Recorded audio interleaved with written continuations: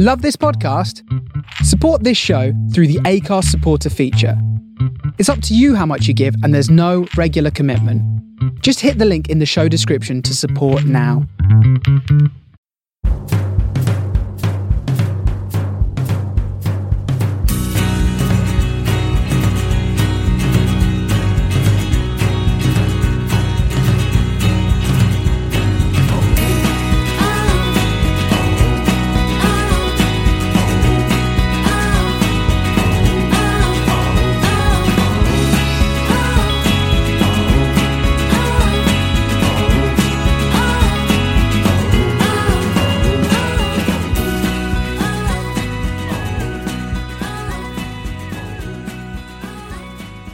Hello and welcome to the Sunday show on Man on the Post. My name's Chris, and joining me this week I've actually got two guests. Unfortunately, our Man United fan still hasn't found his way out the Old Trafford car park, but as always I've got with me, I've got Dave.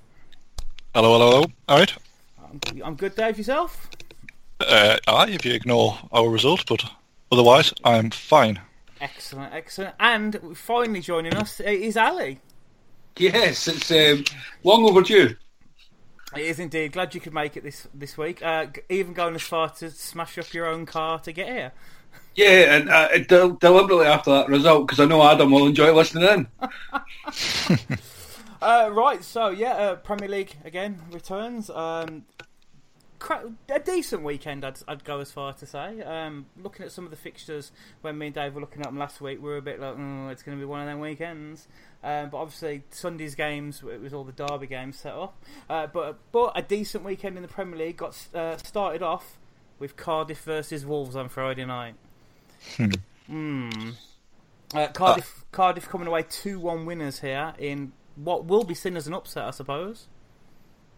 I quite enjoyed this match. I don't know if either of you put yourself through it, but it was blood and thunder. It was decent enough. Mm-hmm. Yeah, it was a pretty good game. Not an awful lot of quality like you'd expect, but it was watchable.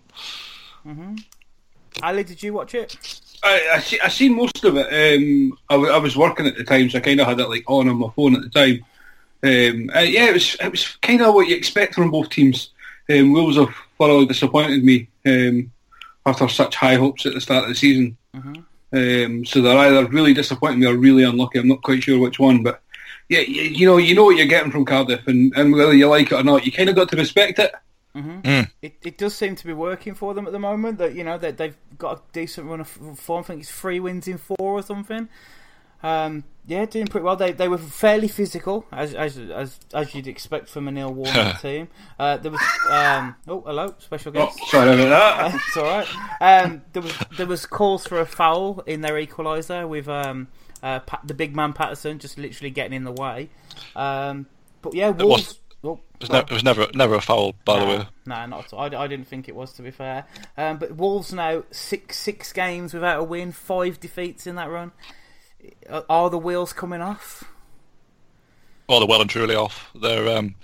We talked last week about how they've got a bit of a, I don't know if you want to call it a soft centre, but they've got a lot of imports who probably aren't used to the physicality of the Premier League, and now it's getting into the hard grind of winter. They're really struggling, and they just look really impotent up front. Like we've talked about Traore and his pace, but when he's 30 yards ahead of everybody else, because no one in the world is as quick as him, pretty much. It's he's ploughing a lone four up there, really. So it's tough. It's they've got Chelsea, I think, in the week, so be surprised if they won that. Night. And then they've got a visit up north next weekend. So, well, there's 3 points. I'm sorry. But yeah, Traore, the human battering ram, started. I expected them to come out and attack Cardiff as they have done most of their opposition this season, and they really didn't. Doherty, however you want to pronounce it. Because I missed bits of the game, when I saw that he scored, I thought, maybe he's finally smashed in one of those chances that he keeps getting on the edge of the area. It was a tap-in. Gunnarsson acrobatically scoring after a bit of bad defending, but Junior Hoylett's goal was a bit of quality, to be fair. Yeah, I mean, I was immediately checking the calendar to see what year it was when that went in, because that hasn't happened from 5 years or something. So. Yeah, I think it was 2012 was the last time he scored in the Premier League. Some goal though, fair play. Yeah, a good game. I say, Cardiff showed a lot of character. You know, they've been behind a few times this season and come back and won points. But yeah, do Wolves need some steel? We've spoken about them a few times. Like, obviously, they're going to invest in January, and you know, we've been talking about them needing a striker. One of their targets we'll come on to later on. But they look like they need a little bit of steel in midfield. They've got two creative midfielders in Neves and Moutinho, but I think they reminded me a lot now as an Arsenal fan of Arsenal at times. They're great going forward, but slightest bit of physicality and they fall to pieces. The thing is, as well, it's all well playing that way, but they're not good enough. Their front three, they've all done it in patches, but obviously Jimenez doesn't look like an out-and-out goal scorer. He's quite good at holding the ball up, but Traore, very quick, but as I say, not loads of end product. And Costa and Jota or whoever else they put in there, Cavallero I think started on Friday, none of them look either on form or just below what's required at this level. So it's the result is what you're seeing now. Yeah, I still don't think they'll go down. I'm starting to think Cardiff might make a fight of it. They've had a good run of games where, as you say, they've beaten teams who you'd never expect Cardiff to win, but teams who they're capable of competing with. But there's always a team like that. I mean, we look at Stoke when they first came up; they were very similar to Cardiff in terms of the players they had and the quality they had, and they were comfortable. I don't think they were ever really in danger of going down. So it can be successful. Yeah, definitely. It just depends on what the other teams are like with dealing with it. So yeah, that brings us on to Saturday's games then. So December has officially started, and so the mad season of Premier League games starts now. This midweek games now are coming thick and fast. First up on Saturday, really, Man City against Bournemouth. It's just a Man City loving again, isn't it? They look great. They did, but they struggled for a little bit of time. Bournemouth, did as well as anybody has against them, I would say. Yeah, so Bournemouth dropped David Brooks onto the bench, which was strange. But they say they definitely had some chances. They did, and obviously they were level at half time, which not many teams have managed to do at the Etihad. I mean, Newcastle did, but we'll ignore that. But Bournemouth, the ninth, they've obviously hit a bit of block at the minute in recent weeks, so they've had a tough run of games, but they've not been disgraced in any of those games. They'll be absolutely fine. But as you say, it's all about Man City, really, the way they play. They could leave out Silva, Aguero, various defenders who they rotated. Yep. And they didn't look massively worse off for it. Yeah, so definitely rotated their squad. It was a good game from my point of view, to see two Englishmen who were bang on form. Raheem Sterling looks like the best player in the league at the moment. I was about to ask you about that because Jermaine Genius made this claim on Match of the Day that he was the best player in the league. I'm guessing you agree with that from what you just said? To be fair, the way he's playing, he's scoring goals, which was his one criticism for me. He always gets himself into great positions, but his finishing has been terrible. Even when he was at Liverpool. But he seems to have improved that. He seems to be working hard.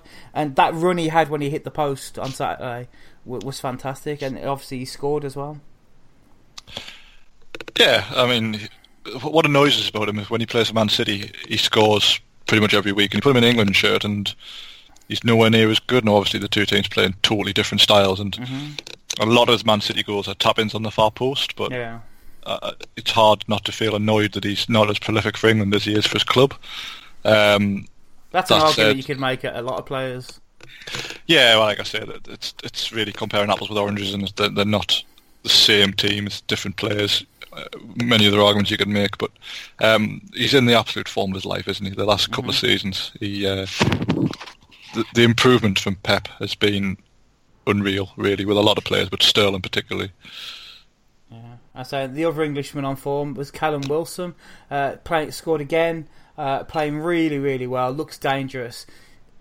What I'm worried about with Bournemouth is if a big club come in for him. I know we've spoken about this a few weeks ago, where we're like, unless someone comes in for him, like an Everton or something, he's exactly what a club like Everton would need, I suppose. Can Bournemouth keep hold of him though when he's in this good form? Well, that's the big question. I mean, I know we talked about this, asking where he would go. you'd have to say Everton probably the most likely, given they need a forward.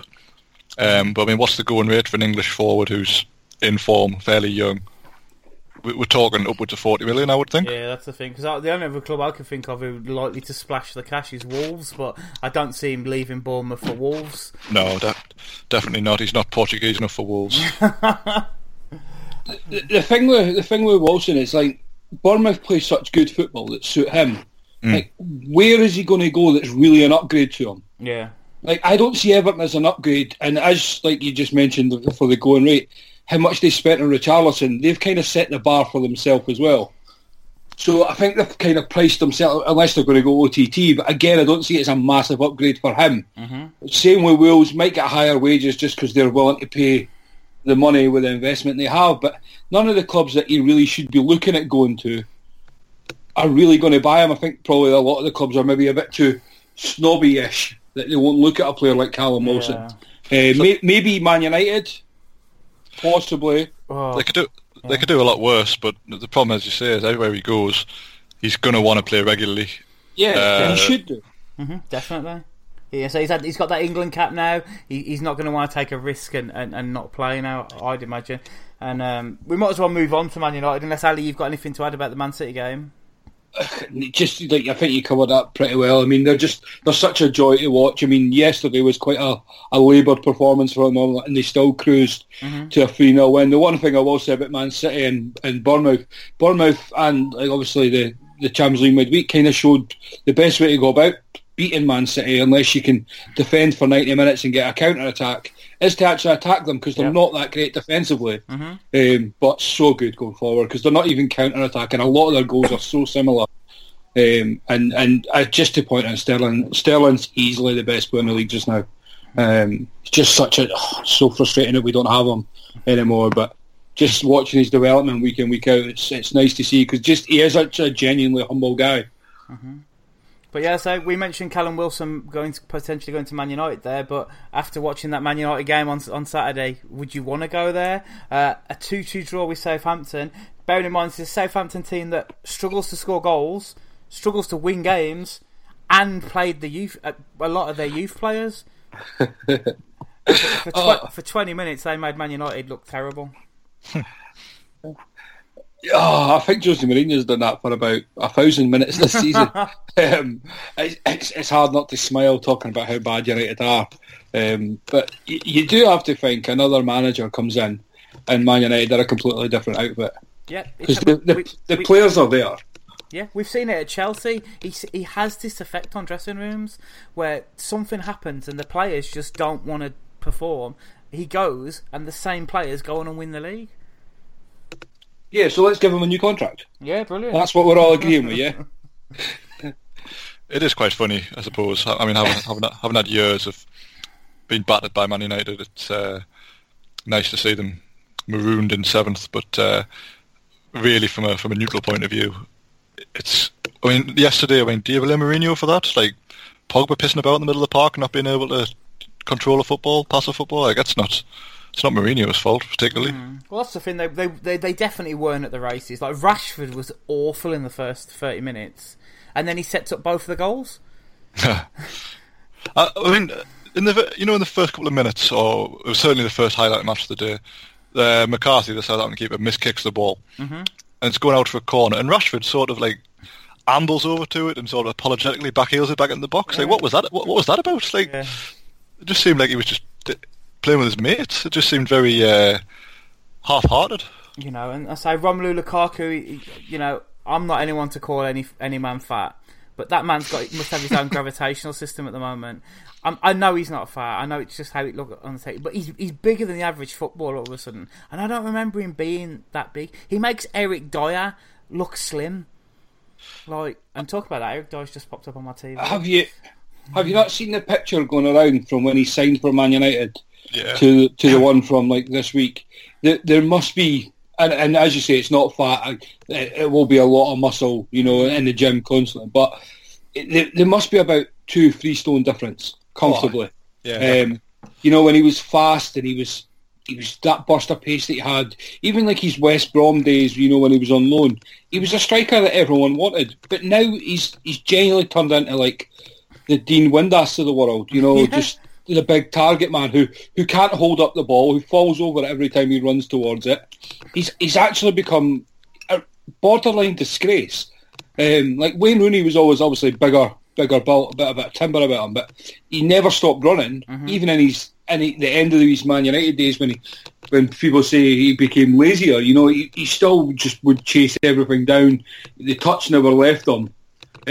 But for me, Lukaku's really got. I mean, this is one you can't blame Mourinho on. I mean, he took him out the team justifiably so.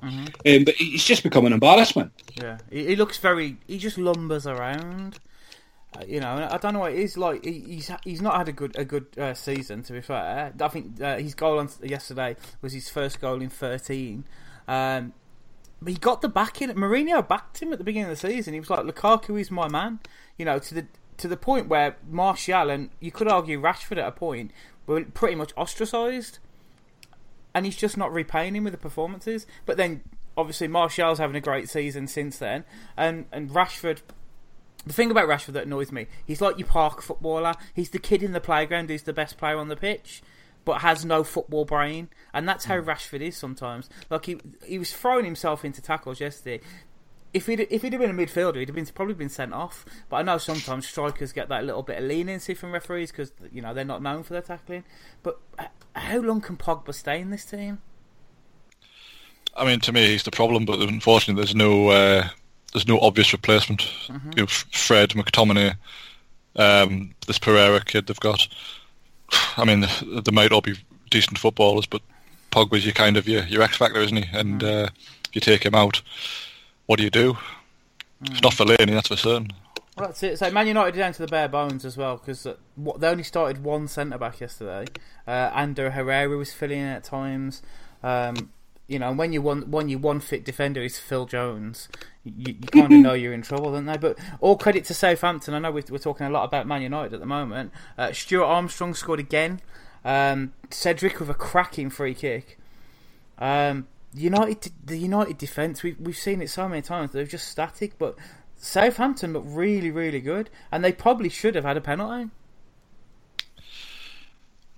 I mean, Southampton have struggled for goals for a long time, really. Did I hear they've won once at St Mary's in the last 12 months? Is that right? Yeah, something like that. They've got a terrible record. I mean, that's obviously bad. Ings being out, I didn't think would help, but this Obafemi kid that played, it's always nice to see youth prospects being given a chance. And Southampton famously, obviously, produce a lot of players who get poached by Liverpool traditionally. Cheers for that. But there's been no evidence of that for a season and a bit now, really. There's been no one really coming through who you thought, well, he'll be the next one off, but maybe they've decided now is the time. Things can't get much worse, really, in terms of performances, so you can't blood some youngsters now, when can you? Yeah, that's it. Look, I say Lamina actually looked pretty good in the game as well. Showed signs of being the midfielder he was when he was at Juventus. He was all right when he was there. He grabbed that game by the scruff of the neck from what I saw. So Southampton have had two good performances in a row. I imagine they'll take some heart from this performance and maybe kick on from it. Well, we talked last week about their fixture list coming up. Every game is either against a Champions League chasing team or a fellow relegation candidate, which is could be a blessing, it could be a curse. For example, Spurs away on Wednesday, you wouldn't expect them to win that. Yeah. Cardiff away at the weekend, then Arsenal home the week after. So it's tough. It's not going to get any easier for them down there. So it's really put up or shut up time for Mark Hughes. Yeah, and to be fair, I think it's going to be the same for Mourinho. I think if they'd have lost yesterday, the board would have had a big decision to make. I mean, this is going to be a big decision anyway.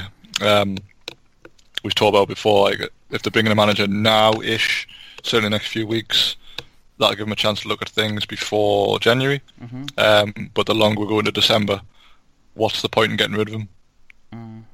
I say they're not winning the league. Definitely not. I don't think they're even going to finish in top four. So it's do we try and do we try and change something now? Hope we can kick on in the Champions League. But then, as you said before, Dave, Mourinho is a good Champions League manager. You know, he'll get them deep in the competition. They just won't play football that anyone's going to enjoy. With the right draw, they could, they could go deep into the draw, but at the same time, they only just beat Young Boys on Wednesday night, so it's it's hard to predict. It just doesn't make any sense to me that a team with that many good players are that poor. And I know Mourinho was complaining he had no centre halves yesterday. He had Rojo on the bench. Yeah, Dalot, who can play at centre half. He just doesn't seem to like him.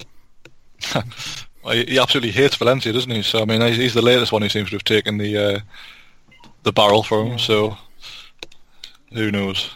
The recruitment has been so strange. Like, it's just baffling. Like, they've spent money, and they're just spending it wrong. And I mean, you could say similar to Southampton, like as Dave mentioned about the amount of money Liverpool gave them in recent years. But where has it been invested for both teams? Like Pogba for the amount he spent, whether he's worth it or not, it's a completely different question. I mean, I like Pogba as a player, but you need to have the right system around it. So if the system's not already there, that's a lot of investment you needed to do. So why not just spend that 90 million on 2 45 million players where you could improve the defence and still get a centre midfielder who produces better quality than Pogba's done this season? I say it sounds like United are going to be splashing the cash in January as well, as there were reports that they've bid 90 million for Koulibaly. Well, it's a type of signing they need. There's no doubt about that. But yeah, it's a lot. It smacks of desperation as well, though, doesn't it? Well, it's not going to save their season single-handedly, I wouldn't have thought. Yeah, it's hard for me to even question. Obviously, we just spent 75 million on Van Dijk, and obviously that's panning out quite well for ourselves. But it's whether or not are they giving Mourinho the money. Because if they give him the money in January, they then need to keep him till the end of the season, really. Because if not, that's a whole new building process. Yeah. Come the summer, if they bring in, can you imagine if they brought in a Seri type with his style of play, and then you're having to transform a complete squad again? Yeah. What you would say is, though, the Koulibaly would be a good centre half for most managers. It's a pretty risk-free signing, I would think. The thing is with Mourinho, he'll make one mistake and then Mourinho will drop him for the next 5 games. We might as well rip the plaster off now, Dave. Newcastle United, home to West Ham. We've talked about West Ham in the last few weeks about how well they've been doing, about Felipe Anderson. And yeah, Newcastle losing 3-0. I'll let you go with it, Dave. Well, I mean, first off, West Ham, fair play to them. They played everything exactly right. Pellegrini certainly outthought Rafa on this one. They're just so good at playing on the break. Once when a goal behind, they were quite happy just to sit in and spring on the counter. As you say, Anderson, so good. He's far too good for West Ham. Pellegrini did the right thing, really. He played Hernandez and Arnautovic. I think because he probably expected us to stick with the 3 at the back we played on Monday night. Played pretty well. But we went back to 4 at the back, which meant the world's worst footballer was back in the team at left back, which is Manquillo. He's just awful. Like, I feel bad for him because he's a right-footed full-back who's been asked to cover at left back, and it's down to our old friend and the lack of money we get given. But he is a left back. When he went to Liverpool on loan a few seasons ago, played a few games at left back. Arsenal were linked for him at the time, but bought Monreal. And I believe when he was at Sunderland, there's a badge for him. He played at left back then, so he can play there. I'm sure he can, but he gets the ball and he obviously wants to be on his right foot, which immediately means he's coming infield, which just closes the whole game up, which when you're trying to break a team down is the last thing you want. So I say it's not really his fault, it's just it unbalanced the whole team. Personally, I would have stuck with a 3 at the back.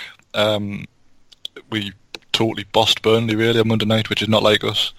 And to change that system I thought was a bit harsh, but I'm willing to bet they'll be back in play on Wednesday night at Everton because we were awful yesterday.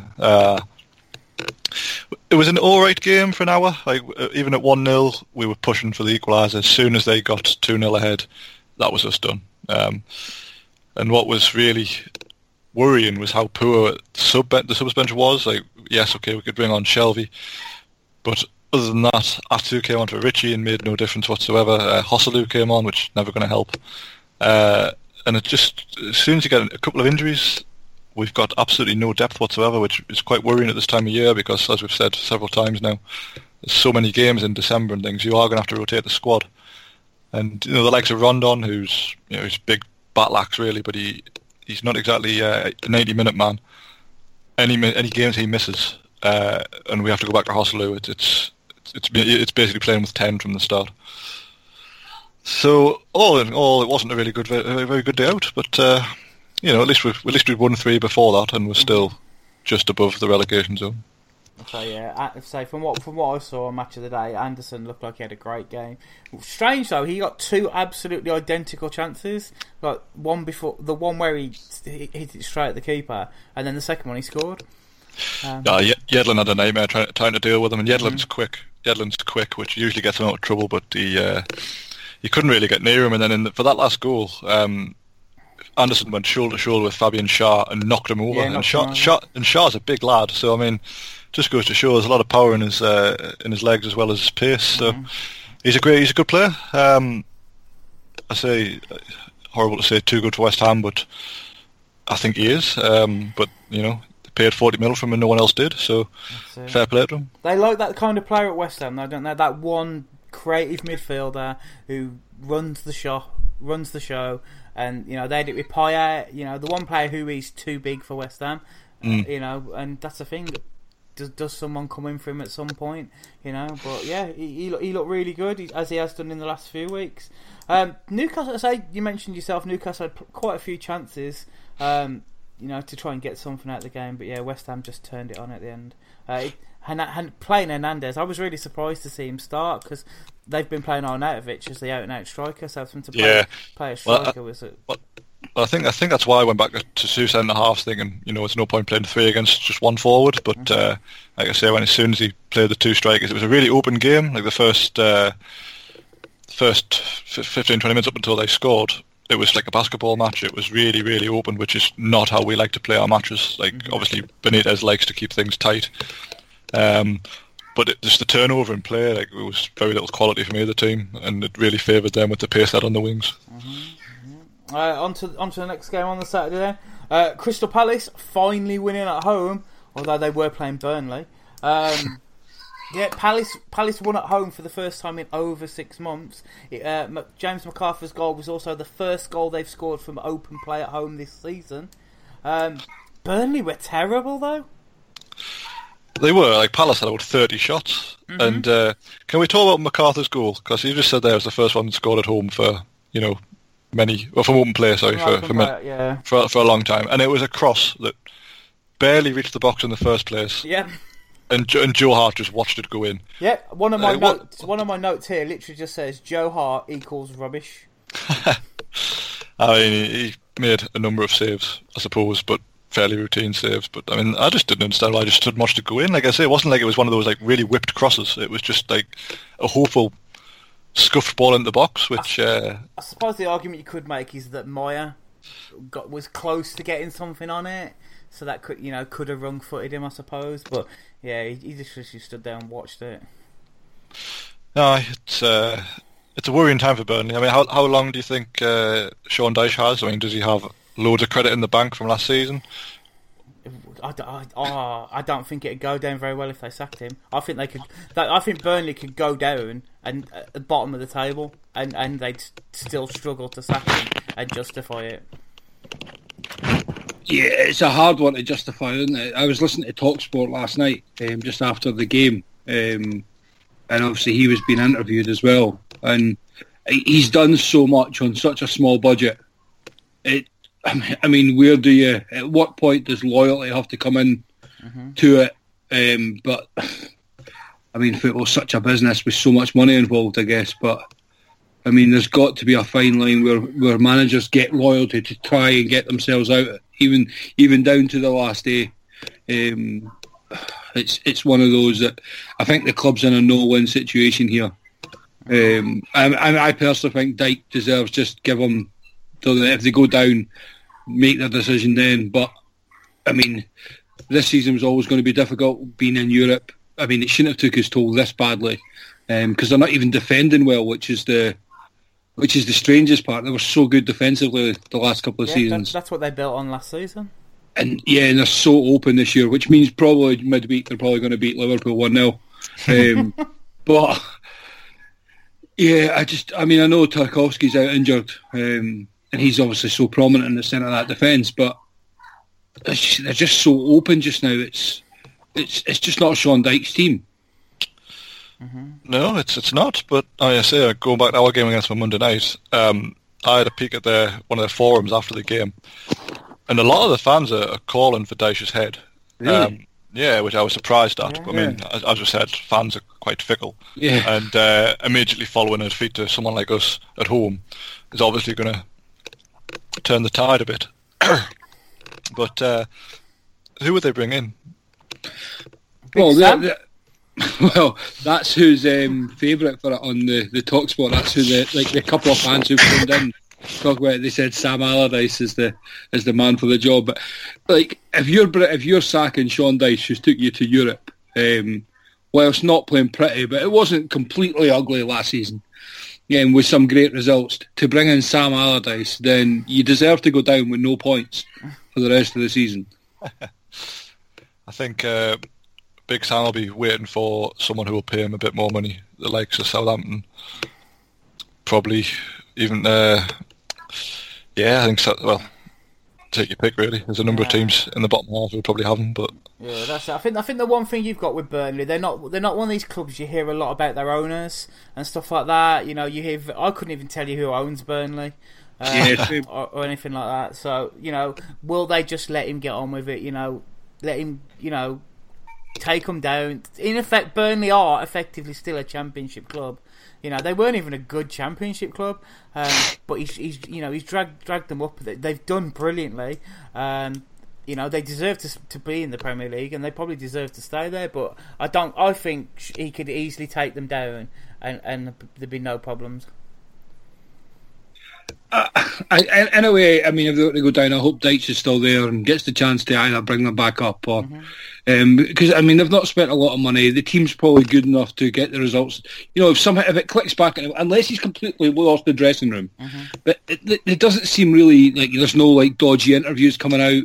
All the players are quite quiet. Dyche's still defending the team regardless. He's taking the blame and he's saying they need a couple of runs and everything will be fine. A couple of like bits of luck to go their way. And I mean, maybe that's all it is. Maybe they do just need something just to click. I mean, they've went from Heaton and Pope. The last couple of seasons have been like out of this world for Burnley. And then they signed Joe Hart, which was baffling enough. I mean, I don't think he's even good enough for Burnley, and to be their first choice then after that because of injuries. So I mean, maybe it's just a bit of luck they needed to get their first 11, which they relied on quite a lot. They were quite a regular 11 for most of the season with the odd change now and again. So maybe they just need to get some players fit and just one result to go their way. A bit of luck, and just kick on. Yeah. That's the thing. So watching Palace yesterday, the game was all Palace. I don't remember Burnley doing anything, and they showed on Match of the Day. They, like Dave mentioned, they had so many shots. They showed like the shot map, and Palace was shooting from everywhere. And is that because they think Joe Hart's vulnerable? Because you don't expect to see a team like Palace, who struggled to score at home, literally just hit the ball from anywhere. I mean, Andros Townsend does play for them, and he always could. Yeah, I suppose there is that. Three of Burnley's next 4 games: Liverpool, Tottenham, Arsenal. Well, there's 6 points for them then. But yeah, one thing I want to ask you guys. So I've thought this for a while now, but watching this game, where a Palace team was so dominant, right? Wilfried Zaha, right? Obviously the best player in that team, right? Mm-hmm. But is it to the detriment of the team sometimes? Because yes, the amount of chances he had yesterday, that, in all fairness, he creates himself, right? But he's so selfish. He creates chances, but all of the chances he created, they hit the post or they're saved. Does that endear him to fans and stuff like that? You know, could the team be better without him? Depends who they replace him with. If it's Jordan Ayew, no. But if they, if they have another good striker, then yeah. But he's the best they've got, and as you say, like he's far and away their best player. Yeah. You'd much rather have him than not have him with their current squad. Yeah, it kind of reminds me of the Arsenal and the Sanchez thing. Now, Sanchez in his last year or so for Arsenal, I hated him because it was the Sanchez show and stuff like that. And there were games where he didn't play and we were much better. And we played in a much better free flowing footballing way.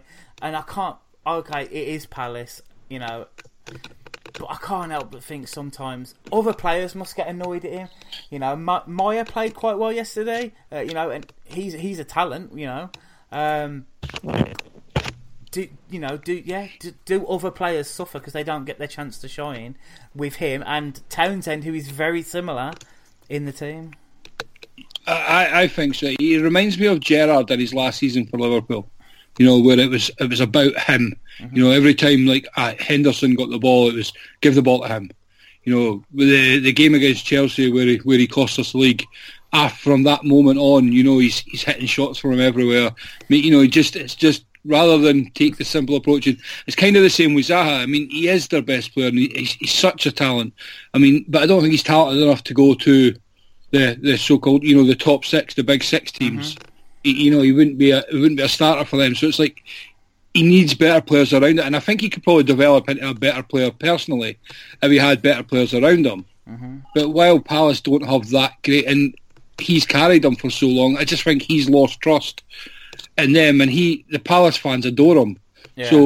So long as that's happening, I think that keeps his ego.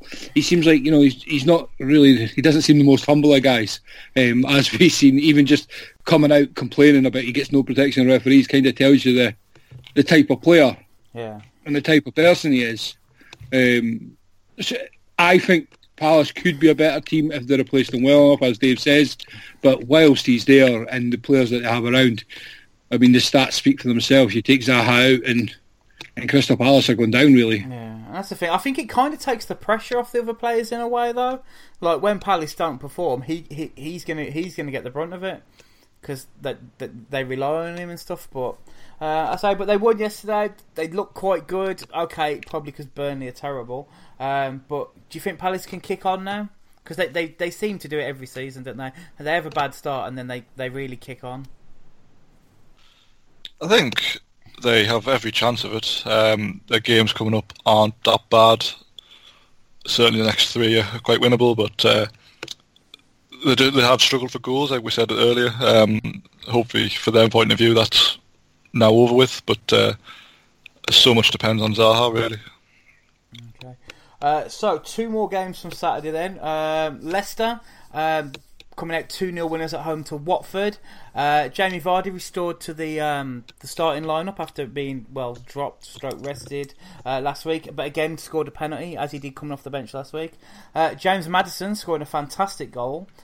Interesting enough, though, I've been trying to think how to address this without sounding ridiculously horrible, but if it hadn't have been for everything that's happened at Leicester, James Maddison wouldn't have played yesterday. Oh, because of the Carling Cup. He got sent off last weekend, didn't he? And then the AFL Cup game was moved to midweek, so that was his ban. I'm not going to say any more about that, but that was quite interesting. Watford's bad run, though. 1 win in 10 games now. It's what they do, isn't it? They're very streaky as a team. They're, I guess, it gets kind of down to the players they've got. They've got a lot of players who are either, fantastic like Pereira, or they're just invisible. You don't see them for months on end. So 10th is exactly where you'd expect to find them, based on that. That's only showing because they're good form at the start of the season, though, isn't it? Because 1 win in 10 isn't 10th place form, really. No. But yeah, a few other notable notes from it. So Watford have been handing out contracts left, right, and centre at the moment. Isaac's successor's just signed a new contract. I don't think he's found his feet at Watford yet. Gracia, the manager, has been given. We spoke about this last week. He's finally signed that new contract. If this run of form continues, knowing the Watford owners, but yeah, Capue's red. I don't think it was a red, to be fair. Nah, that'll get overturned, I'm pretty sure. Yeah, he basically slipped, didn't he? It looked worse because Iheanacho did like a full forward roll after, like in the air, but it was a one-footed tackle, and it just happened his other foot wasn't steady at the time. It was much of nothing, really. Yeah, the only other note that I've got from this was at the beginning of the game, the Watford travelling fans unveiled a banner for, I'm not even going to try and pronounce his name, but the Leicester chairman who was tragically killed, and it was basically it said his name and then thank you for allowing us all to dream. That was a nice touch. Yeah, it was a lovely touch, and his son saw it at the game and gave them all free food and drink at half time. Good man. Which was so showing he's just like his father, because that's the sort of thing he used to do for the Leicester fans. So it's good to see that even in the tragic events that have happened, basically there's still a sense of normality at the club, if you know what I mean. Like that's things are carrying on that were in place before, and stuff like that. But yeah, Leicester they had a bit of a bad run, and they seem to be coming out of it now. James Maddison though, he scored a great goal. He's still looking like a great signing for them. He is. You can see why England had a look at him in the last round of games, but I was surprised they Leicester were 8th. To be honest, like you, I thought they'd had a bit of a bad run, but 8th and only a point behind Man United and Everton. Fair play to them. Well, that's it. It's like what you just said. Watford are 10th, and they've won one game in 10. So it is very strange around that mid-table area. So tight, isn't it? Yeah, it is. It is. The last game on Saturday, then, surprisingly, this was quite a good game from what I saw. Me and Dave kind of ripped the shit out of it last weekend. Huddersfield against Brighton. Huddersfield started really, really well, but ended up losing to a Glenn Murray-less Brighton. Oh, I didn't know half the players in Brighton's team. It was like they had a makeover. Obviously, Houghton decided to rotate the squad, but I suppose the red card changed the game. But I mean, who's Bernardo and Andone who scored the goal? Balogun came on. No idea who these people are, but fair enough, it worked. Yeah, that's it. So Brighton, when I saw that Murray wasn't playing, I know he's like one of their older players and stuff, but it's still unusual. You'd kind of fancy yourself against Huddersfield, but say Huddersfield came out, played really, really well. Bruno obviously got confused as to what end he was playing at in the first minute, literally crossing in for Jorgensen to score. I don't think he'll have a better assist this season, apart from no, the game against Wolves where he injured himself volleying the ball across for Murray to tap in. Did you see him stretch his leg to win the corner that led to Duffy's equaliser? Yeah, that equaliser, that was a cracking bit of play though, to be fair. He's 37 and he can get his leg up like that. I couldn't do that at 17, so... But yeah, as you said, the red card changed the game. Meunier, who just isn't doing it at all this season. It was definitely a red, but not the worst tackle we've seen in the last 2 weeks, to be fair. And Balogun, did you say? Later on in the game, he probably should have gone off because his tackle was just as bad. It wasn't nice, was it? But it was, considering you didn't really associate either of these two teams with being totally filthy. It was a pretty rough game in that respect. But I'm not overly surprised Brighton won, especially once the red card happened. Yeah. But I think Huddersfield are in a world of bother. Yeah, probably. I say, but they did look good until the red card, so you don't know how they'd have kicked on. But Andone, who came in from Murray, he scored his first goal for the club. Looks pretty good. Apparently, he's quite highly rated. He was playing in Spain last season, and he looked lively. It was a good header, good goal. If he can head the ball, he'll fit in just fine at Brighton. yeah. I say, but to be fair, Brighton, their second got their equaliser rather. I say Bruno jumping up to get it, but then they got the quick corner. He took that corner really quick as well. Like that's what amazed me. They took a quick corner and still the Brighton centre halves were up there. Duffy must have sprinted. Well, I think that was it. He was just still running, wasn't he? And then the ball came in. He was able to attack it at full pace in the air, and it just was an absolutely mighty header. But him and Dunk will probably get 10 goals between them at least, just from decent balls in the box, won't they? Yeah, it was a decent game. I know we said last week we thought it didn't have any of the hallmarks of being a good game, but from the highlights on Match of the Day, it did look at a pretty good game. Obviously, we'll see how both of these teams will get on there with the games coming thick and fast. On to Sunday's games then.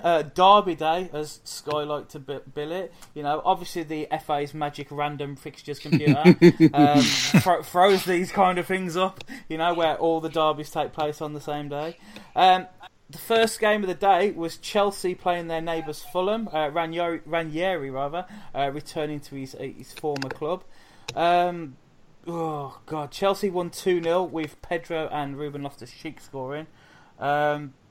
It still didn't look... I didn't see all of this game, to be fair. But it still didn't look a very good Chelsea performance from what I saw. No, it was same as it's been for the last few weeks, really, as we spoke about, where they're like going backwards and sideways, but there's so little going on in the final third. It's really, really strange. I mean, you'd have to give Fulham some credit for getting themselves organised, because this probably wouldn't have happened under Jokanovic. Mm-hmm. But it was a snoozer, to be honest. It wasn't a great game. Yeah, I say Fulham did look a lot more organised. We said this last week, though, I suppose. That's the thing with Chelsea. We're repeating the same thing every week, weirdly.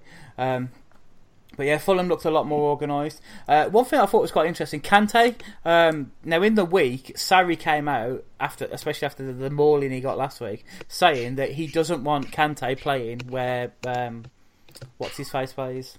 Jorginho. That's how forgettable he's been the last couple of weeks. He didn't want him playing where Jorginho. He wants a creative player, so it'll be Jorginho or Fabregas in that role, and Kante has to fight further up the pitch.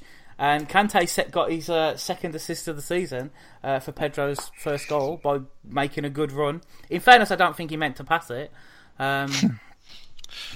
It's just, as you say, we've done this over and over, haven't we? I don't understand the need to play like that. And what I thought interesting today was that if you're looking on Twitter during the game, there's a lot of people saying, "What's the point of Jorginho?" Mm-hmm.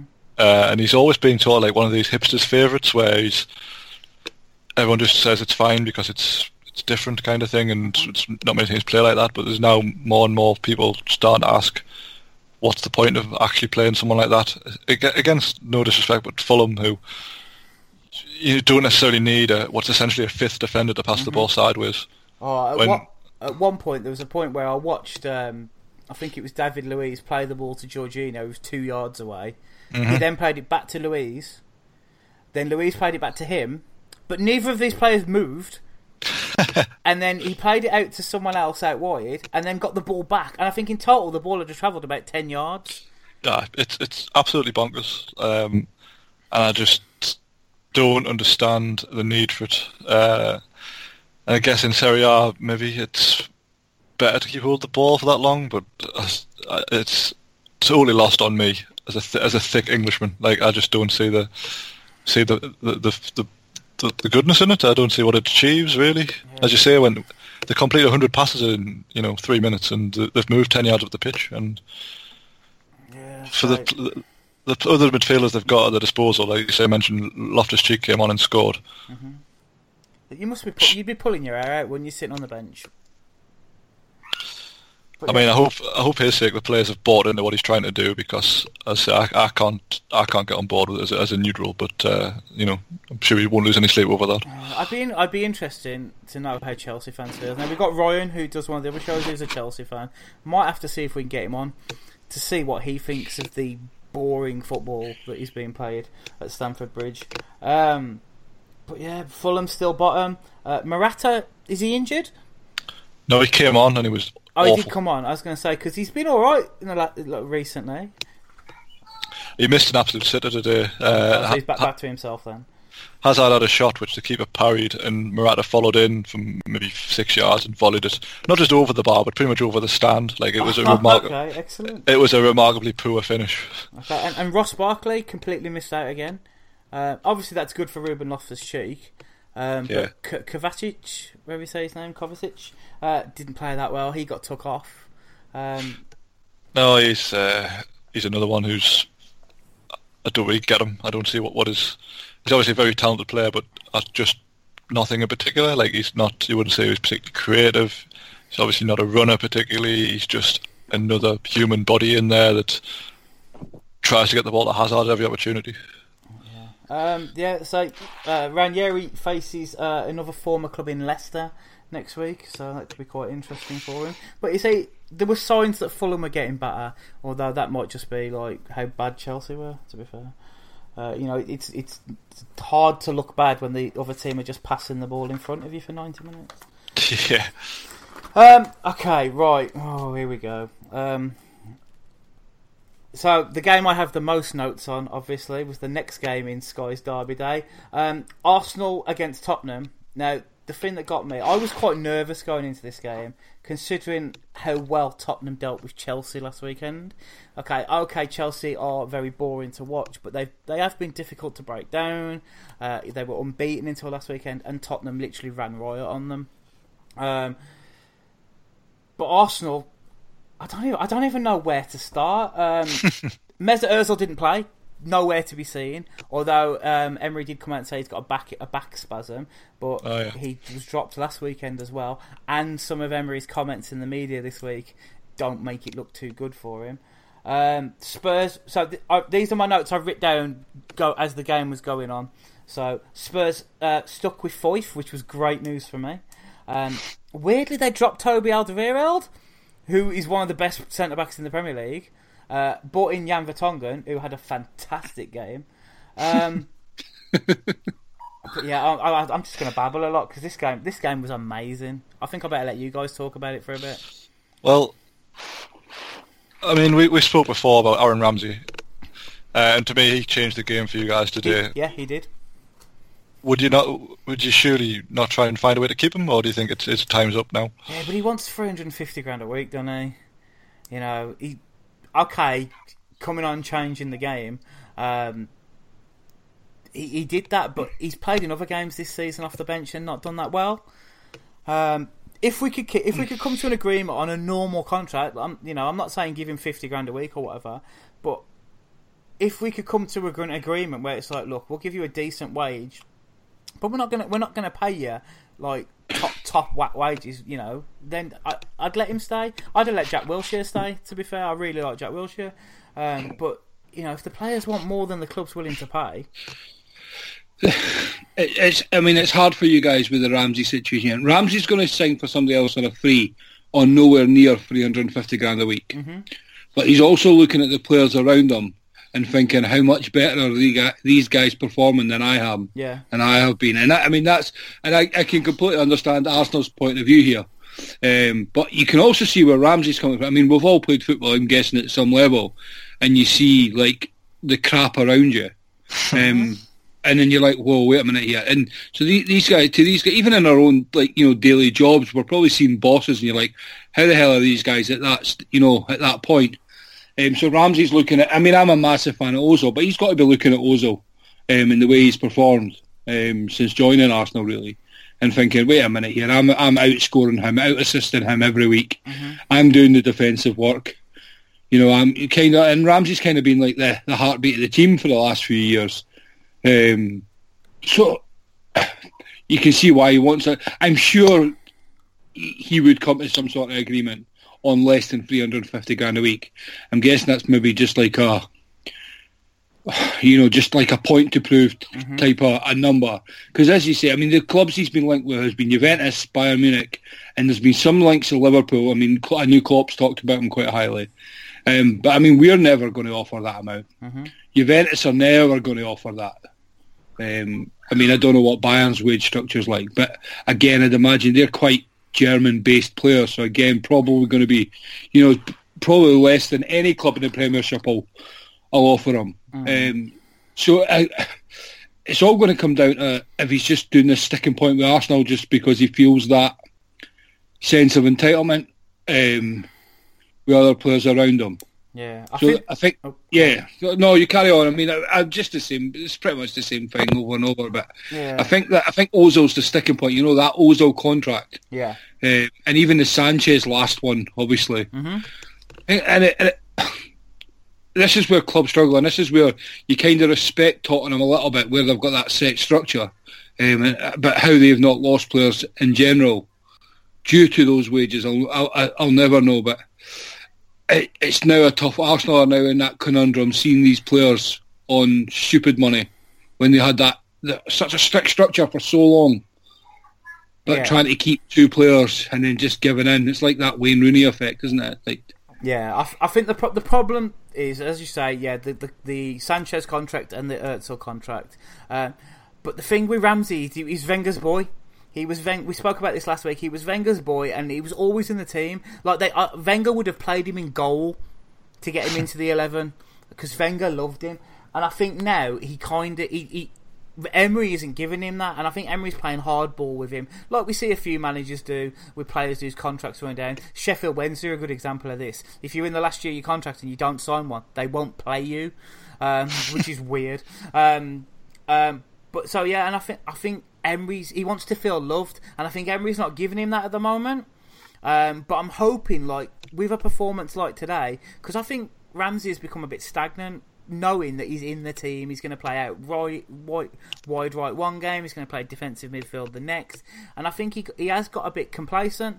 So I think Emery's hoping that by making him fight position, by making him force his way into the team, come on and make a difference, he can feel part of it, if you know what I mean, and then maybe come to a realistic terms where he's like, okay, I'm Mr. Arsenal, I want 350 grand a week.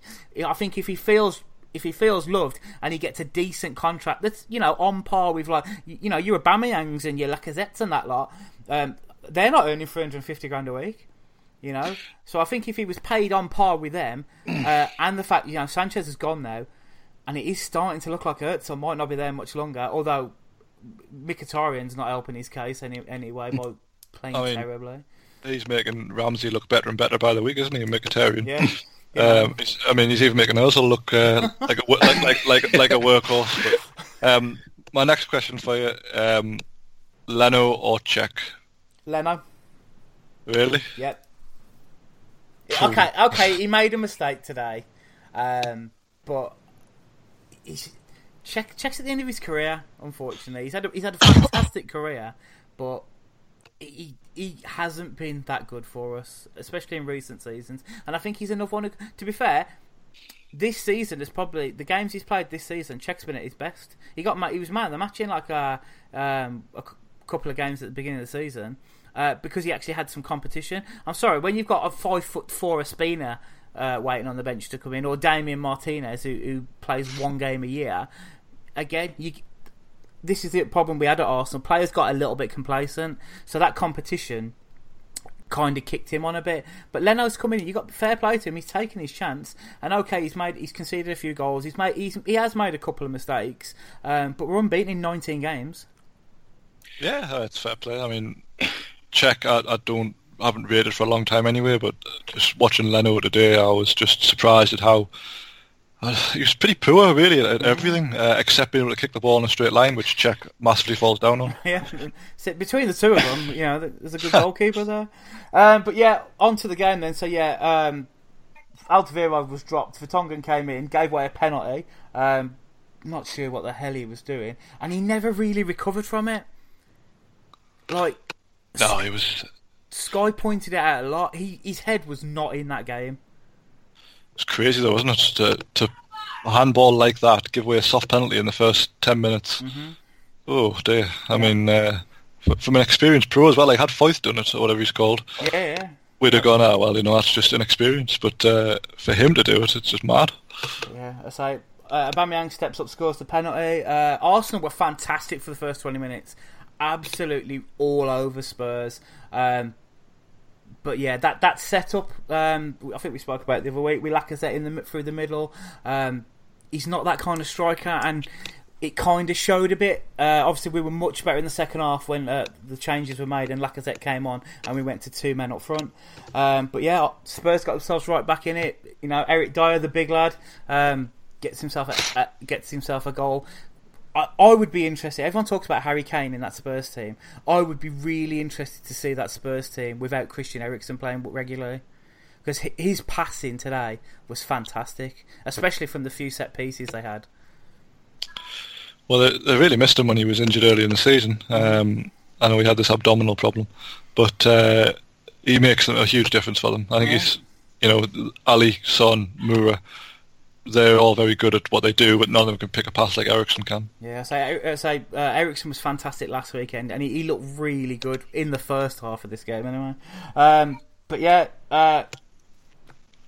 no way was that Tottenham penalty or penalty.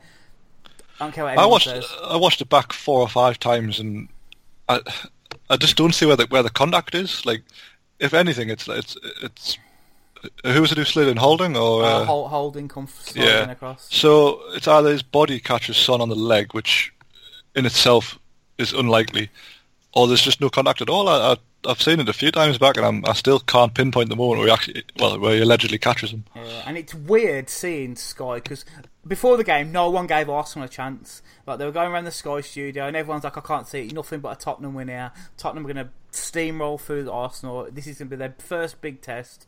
They're going to smash through Arsenal. We're really going to see where Arsenal are this season. You know, they've unbeaten in 18-17. It's all flattering and whatever. And and then when the penalty was given, and then go back to Sky in the studio, they're like, oh yeah, Arsenal were really good for 20 minutes as they have been all season, but you can't give him the opportunity to go down like that. And I'm like, what the fucking hell are you talking about? Give him the opportunity to go down. That's a dive then, you know. But yeah, absolutely ridiculous. Harry Kane stepped up and scored, as I don't think anybody in that stadium didn't think he would.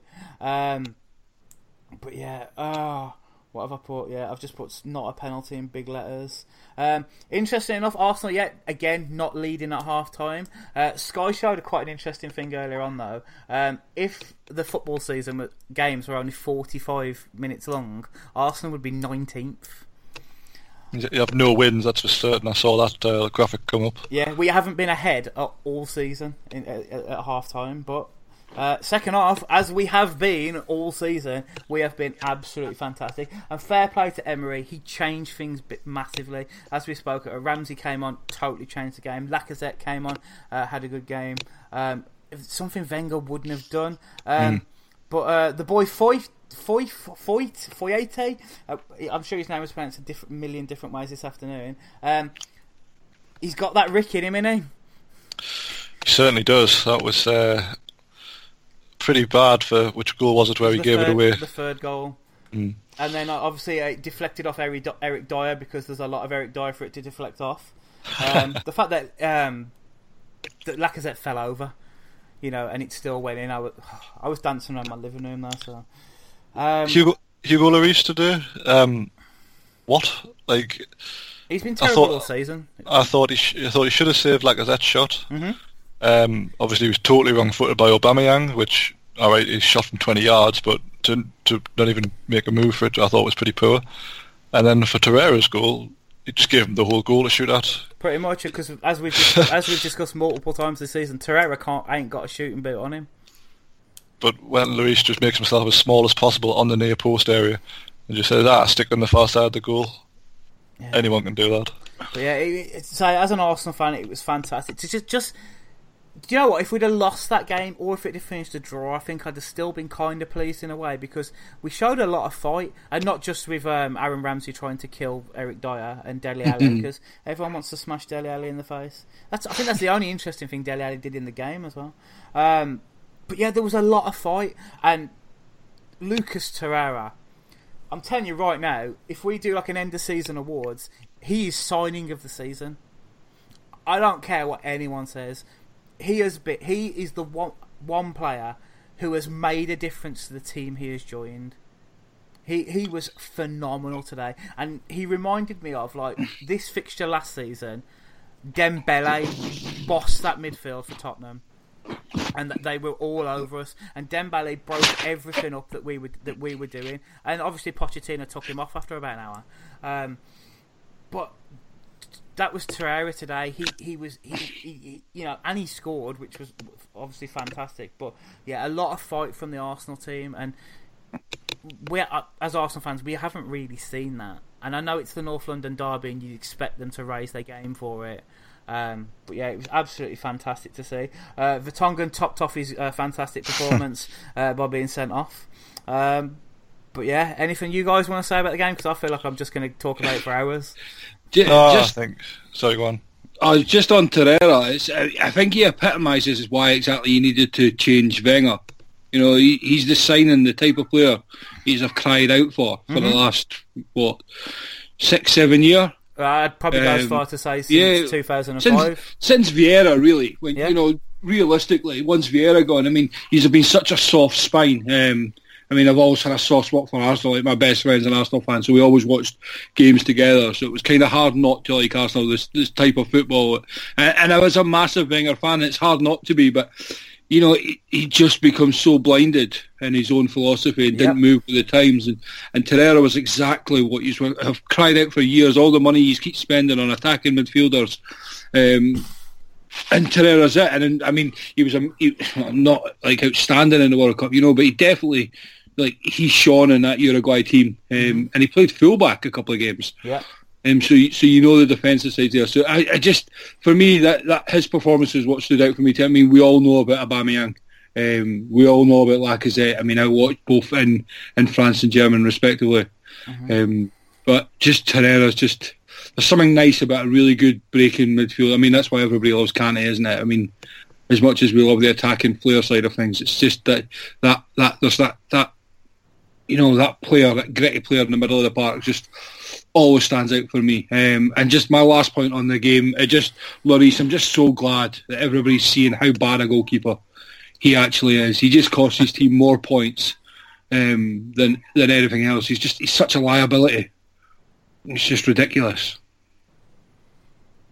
But yeah, Dave, anything from you? No, I think we've covered everything, to be honest. It's I'm sure I could talk more about this. The highlights actually on Sky right now while I'm watching. But yeah, as I was saying, like, everything you said about Torreira, Ali, absolutely fantastic. And he's made a real difference, and he's made a difference to players around him. Like, me and Dave have spoken about the effect he's had on Xhaka.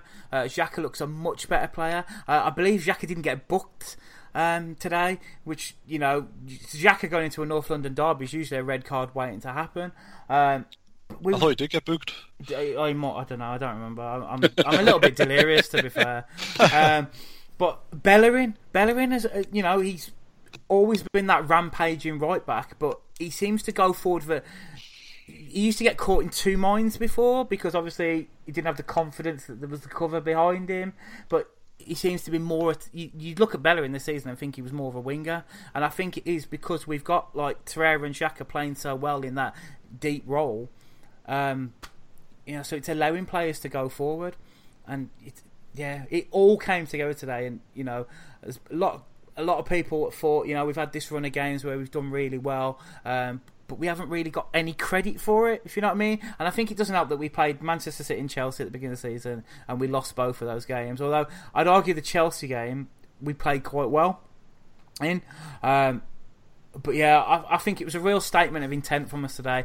Obviously, we're not going to win the league because, you know, Man City are miles ahead of us. But the way we played today, apart from Man City, I haven't seen another Premier League team put in a performance like that. And, you know, obviously we'll probably go out and lose our next 4 games or something now, because that's what we do. But it's completely changed from the Wenger era, and that's all we've wanted to see, really.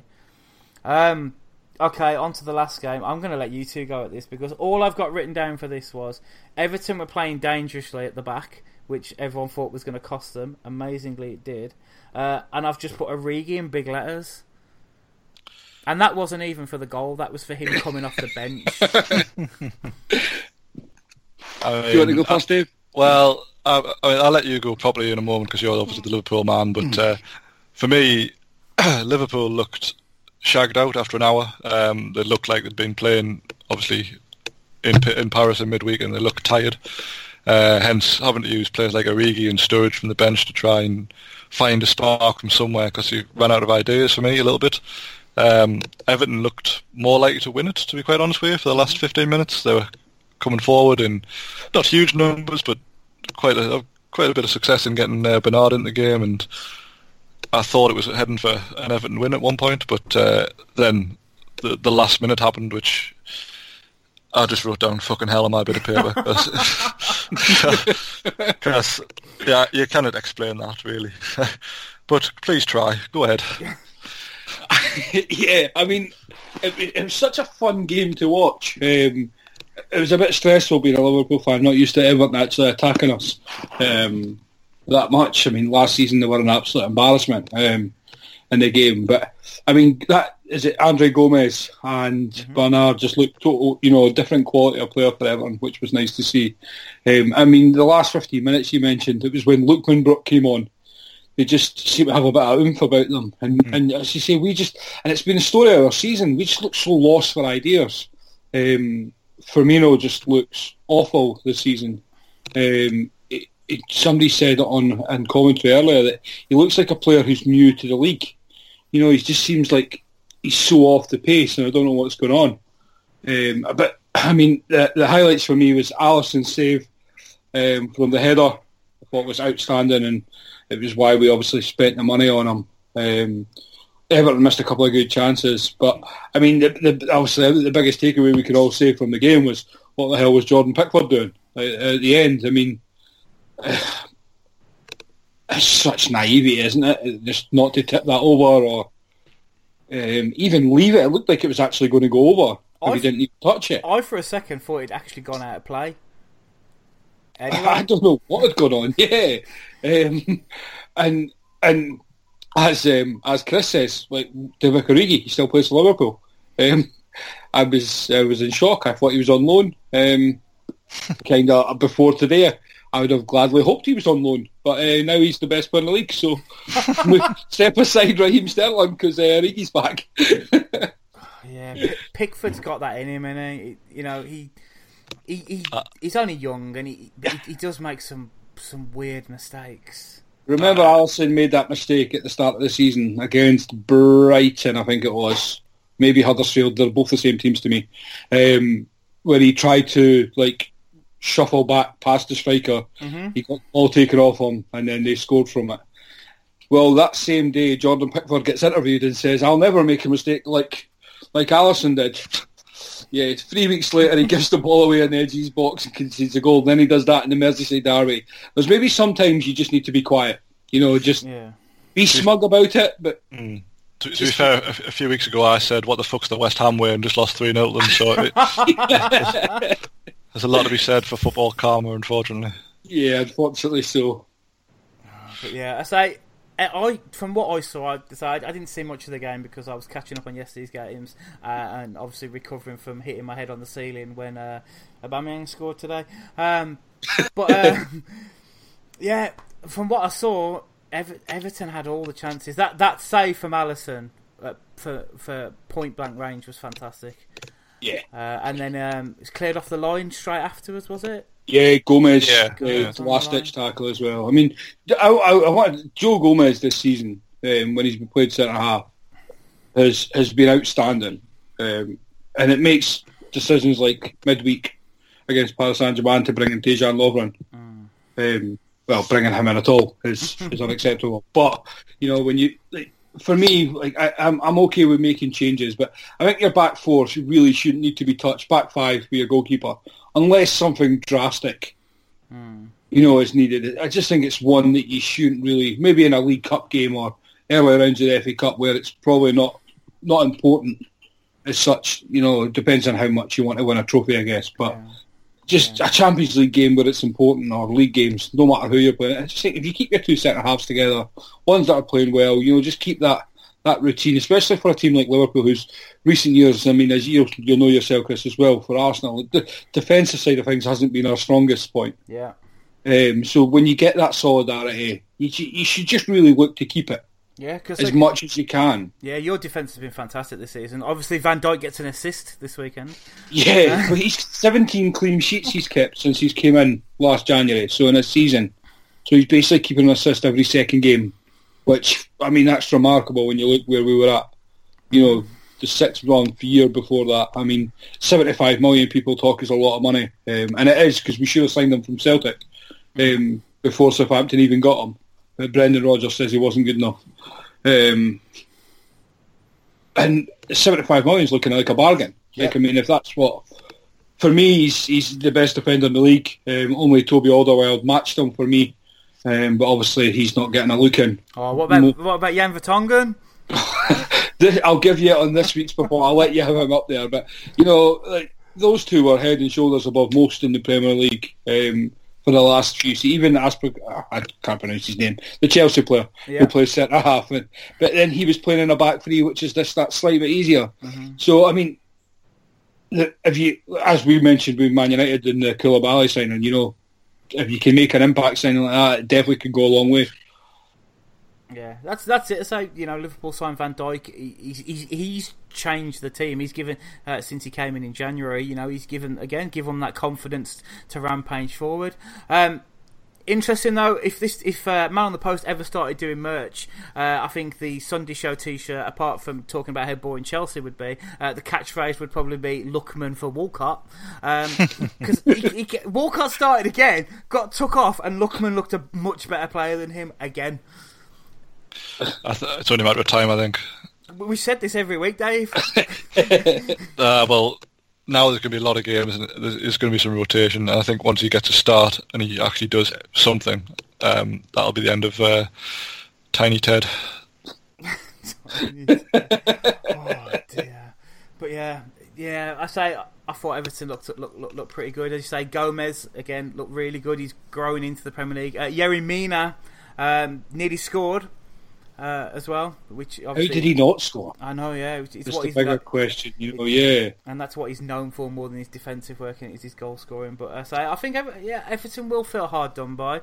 I imagine Jordan Pickford was quite a lonely figure after the game. But Ali, I've got to ask you a question as you're a Liverpool fan.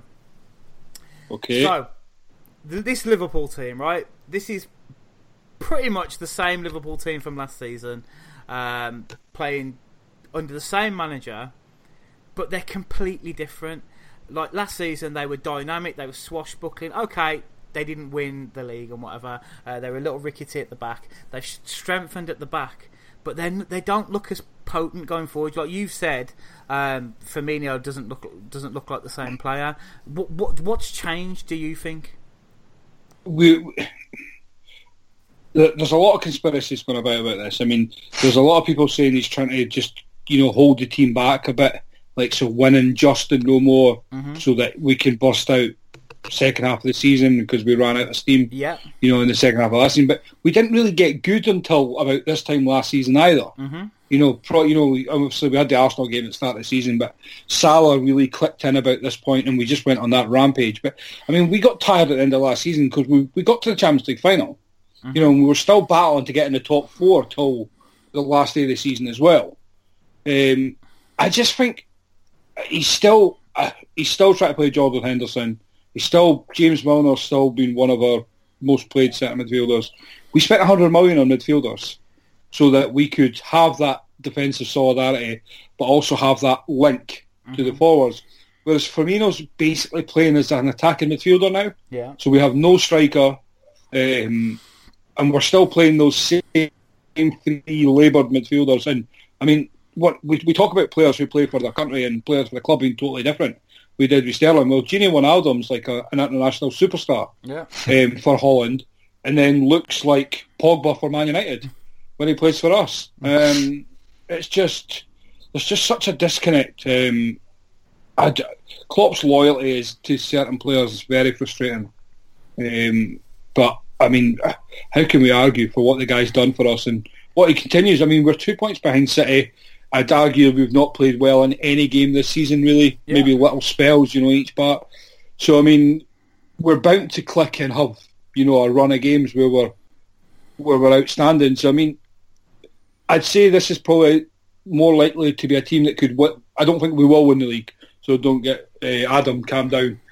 But this is a team that's more likely to win the league than any of our other teams, including even 13-14, where we came so close. Yeah. Just because we have that defensive solidarity. But it's very frustrating being a Liverpool fan just now, considering we are, second top of the league and undefeated and best start in so long. But I mean, the fact that you're an Arsenal fan and can point out, and I've heard you and Dave the last couple of weeks, we're so disjointed, and it's very frustrating knowing that the players are there, and every time you question it, you're getting your head bitten off by other fans because we're doing so well, but we can all see that there's something missing. Yeah. And I mean, whether a clock can change, maybe it's a player, maybe it's a signing in January. I was never a Coutinho fan, but maybe it's a Coutinho-esque centre midfielder. I mean, we were in for what was his name? I can't remember. We had a bid accepted and everything was agreed, but something popped up in his medical about his knee. Fekir, that's the one. Yeah. So I mean, maybe it's just a player of that ilk. Just that bit of creativity, link-up play that can allow. I mean, I think we all agree Firmino last season was outstanding in his role, and made us tick. And he's still the one that makes us tick. He brings Mane into the game and he brings Salah into the game. But the fact that he's coming deeper and deeper, he's like a defensive midfielder sometimes for us because he's pressing that to get the ball back, but then can't get back up the field. So there's definitely something missing. But again, it's more likely this team could win the league than any other team that we'll have, just purely down to the. We seemingly, I think you pointed out a couple of weeks ago, Chris, that we're winning games that last season we would have lost upon. Yeah. So that's the thing. It from being an outsider, it's really interesting because I imagine it, as you say, it's quite frustrating because you know what that team can do and how rampaging that team can be. But yeah, you're second in the league. You're 2 points behind a Man City team that look like they're going to dominate. I believe after today's result, it's your second best start in top level football. Yeah, ever. Well, it's our best in Premier League history anyway. I know that. Yeah, I'm sure they were saying after the Everton game, it's now your second best start to a season ever. So it must be really difficult to see that and yet still be frustrated.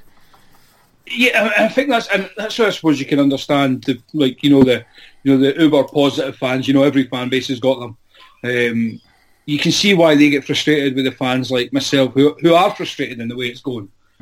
But my concern is what happens when we get one of these games that we can't win.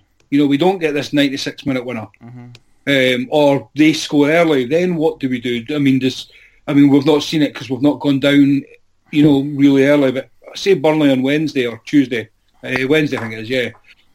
Get an early goal from a free kick, and then I think you're safe there. To be fair, but it's a game like that might that'll lead to, and that's where our fan base, especially on social media and the forums, will implode because we're not looking like scoring 3-4 goals. Whereas last season we done that. I think we did it about 7 times last season, got 4 or more goals. But it's as you say, it's hard to argue. I mean, I would rather be in our position than 18 other teams in the league. Yeah. And it's just a frustrating time to be any fan who's doing well because City are so good. And, I mean, when you watch City, you get more frustrated at your own club as well, just because they play so well going forward, whilst still winning every game. But yeah, it's weird, like, as an Arsenal fan, I'm loving this season. This season's been brilliant. We're 4th. And the 2 teams ahead of 2 of the 3 teams ahead of us, yourselves and Chelsea, I don't particularly think are playing very well. So that's frustrating for me, watching an Arsenal team who I think is playing really well, being behind. Well, up until today, we were behind Spurs, who I don't think were playing very well either. It's how strange the league is this season. But yeah, I said last week it could be a case for you guys where a game will come at some point soon where you'll just go hell for leather and run through somebody, and then they'll kick on and they'll be that dynamic. I hope they do because I really enjoy that Liverpool. It's fun, isn't it? As a football fan, it's fun. I mean, that's why we all love. Well, maybe not love, but that's why we all enjoy watching Man City. And I think we can all agree. I mean, Dave, you will obviously because you're an Arsenal fan, but we all loved watching that Arsenal team of the the late 90s, early 2000s, because the football was good. At the end, as much as we love our clubs, we all enjoy watching good football, regardless of who's playing. It sometimes grind our teeth when it's opposition rival teams, but you still got to appreciate such good football. We fell in love with the game before we fell in love with clubs, really.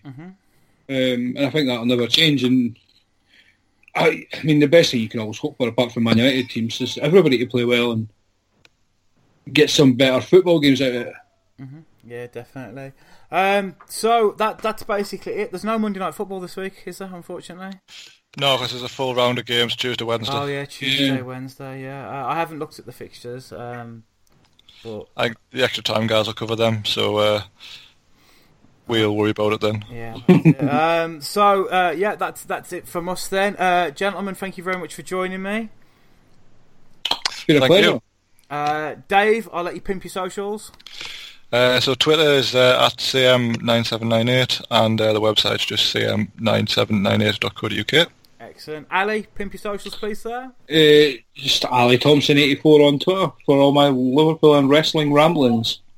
Excellent. You can find the show at Man on the Post on Twitter, at Man on the Post on Instagram, Facebook, Tinder, Grindr, all that kind of things. You can find me with my very 90s handle of XIX Blue Wolf XIX. I'll mainly just be spouting how much I love Lucas Torreira for about the next 7 days. And yeah, that's it. Anything more to add from you gentlemen? I'm good, thanks. Yeah, covered it all for me. Excellent. Again, thank you very much for joining me. And that's us done for another week. Always remember to leave your man on the post.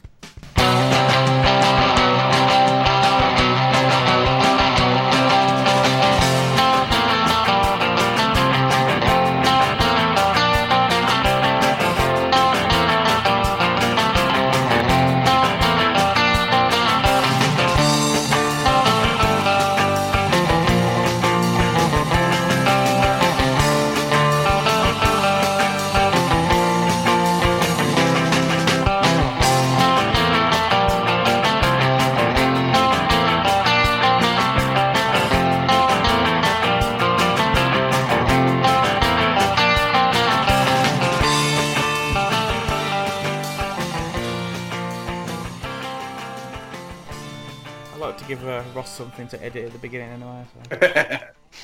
So. Right, so let's do this. Oh, I haven't decided what order I'm going to go in.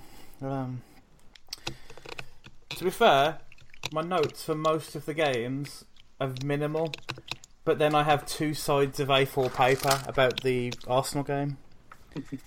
I have literally no bias there whatsoever. None at all, and I have 7 words for the Liverpool game. Is it just the word? What the hell is Jock Pickford doing? One of them is just Origi. I forgot he played for us. I said that was when he came on as a sub. I was thinking, what? I thought he was on loan. Right, so okay, okay, right. I think I've got my order sorted. Right, let's do this. I've forgotten how to intro the podcast as ever. Okay.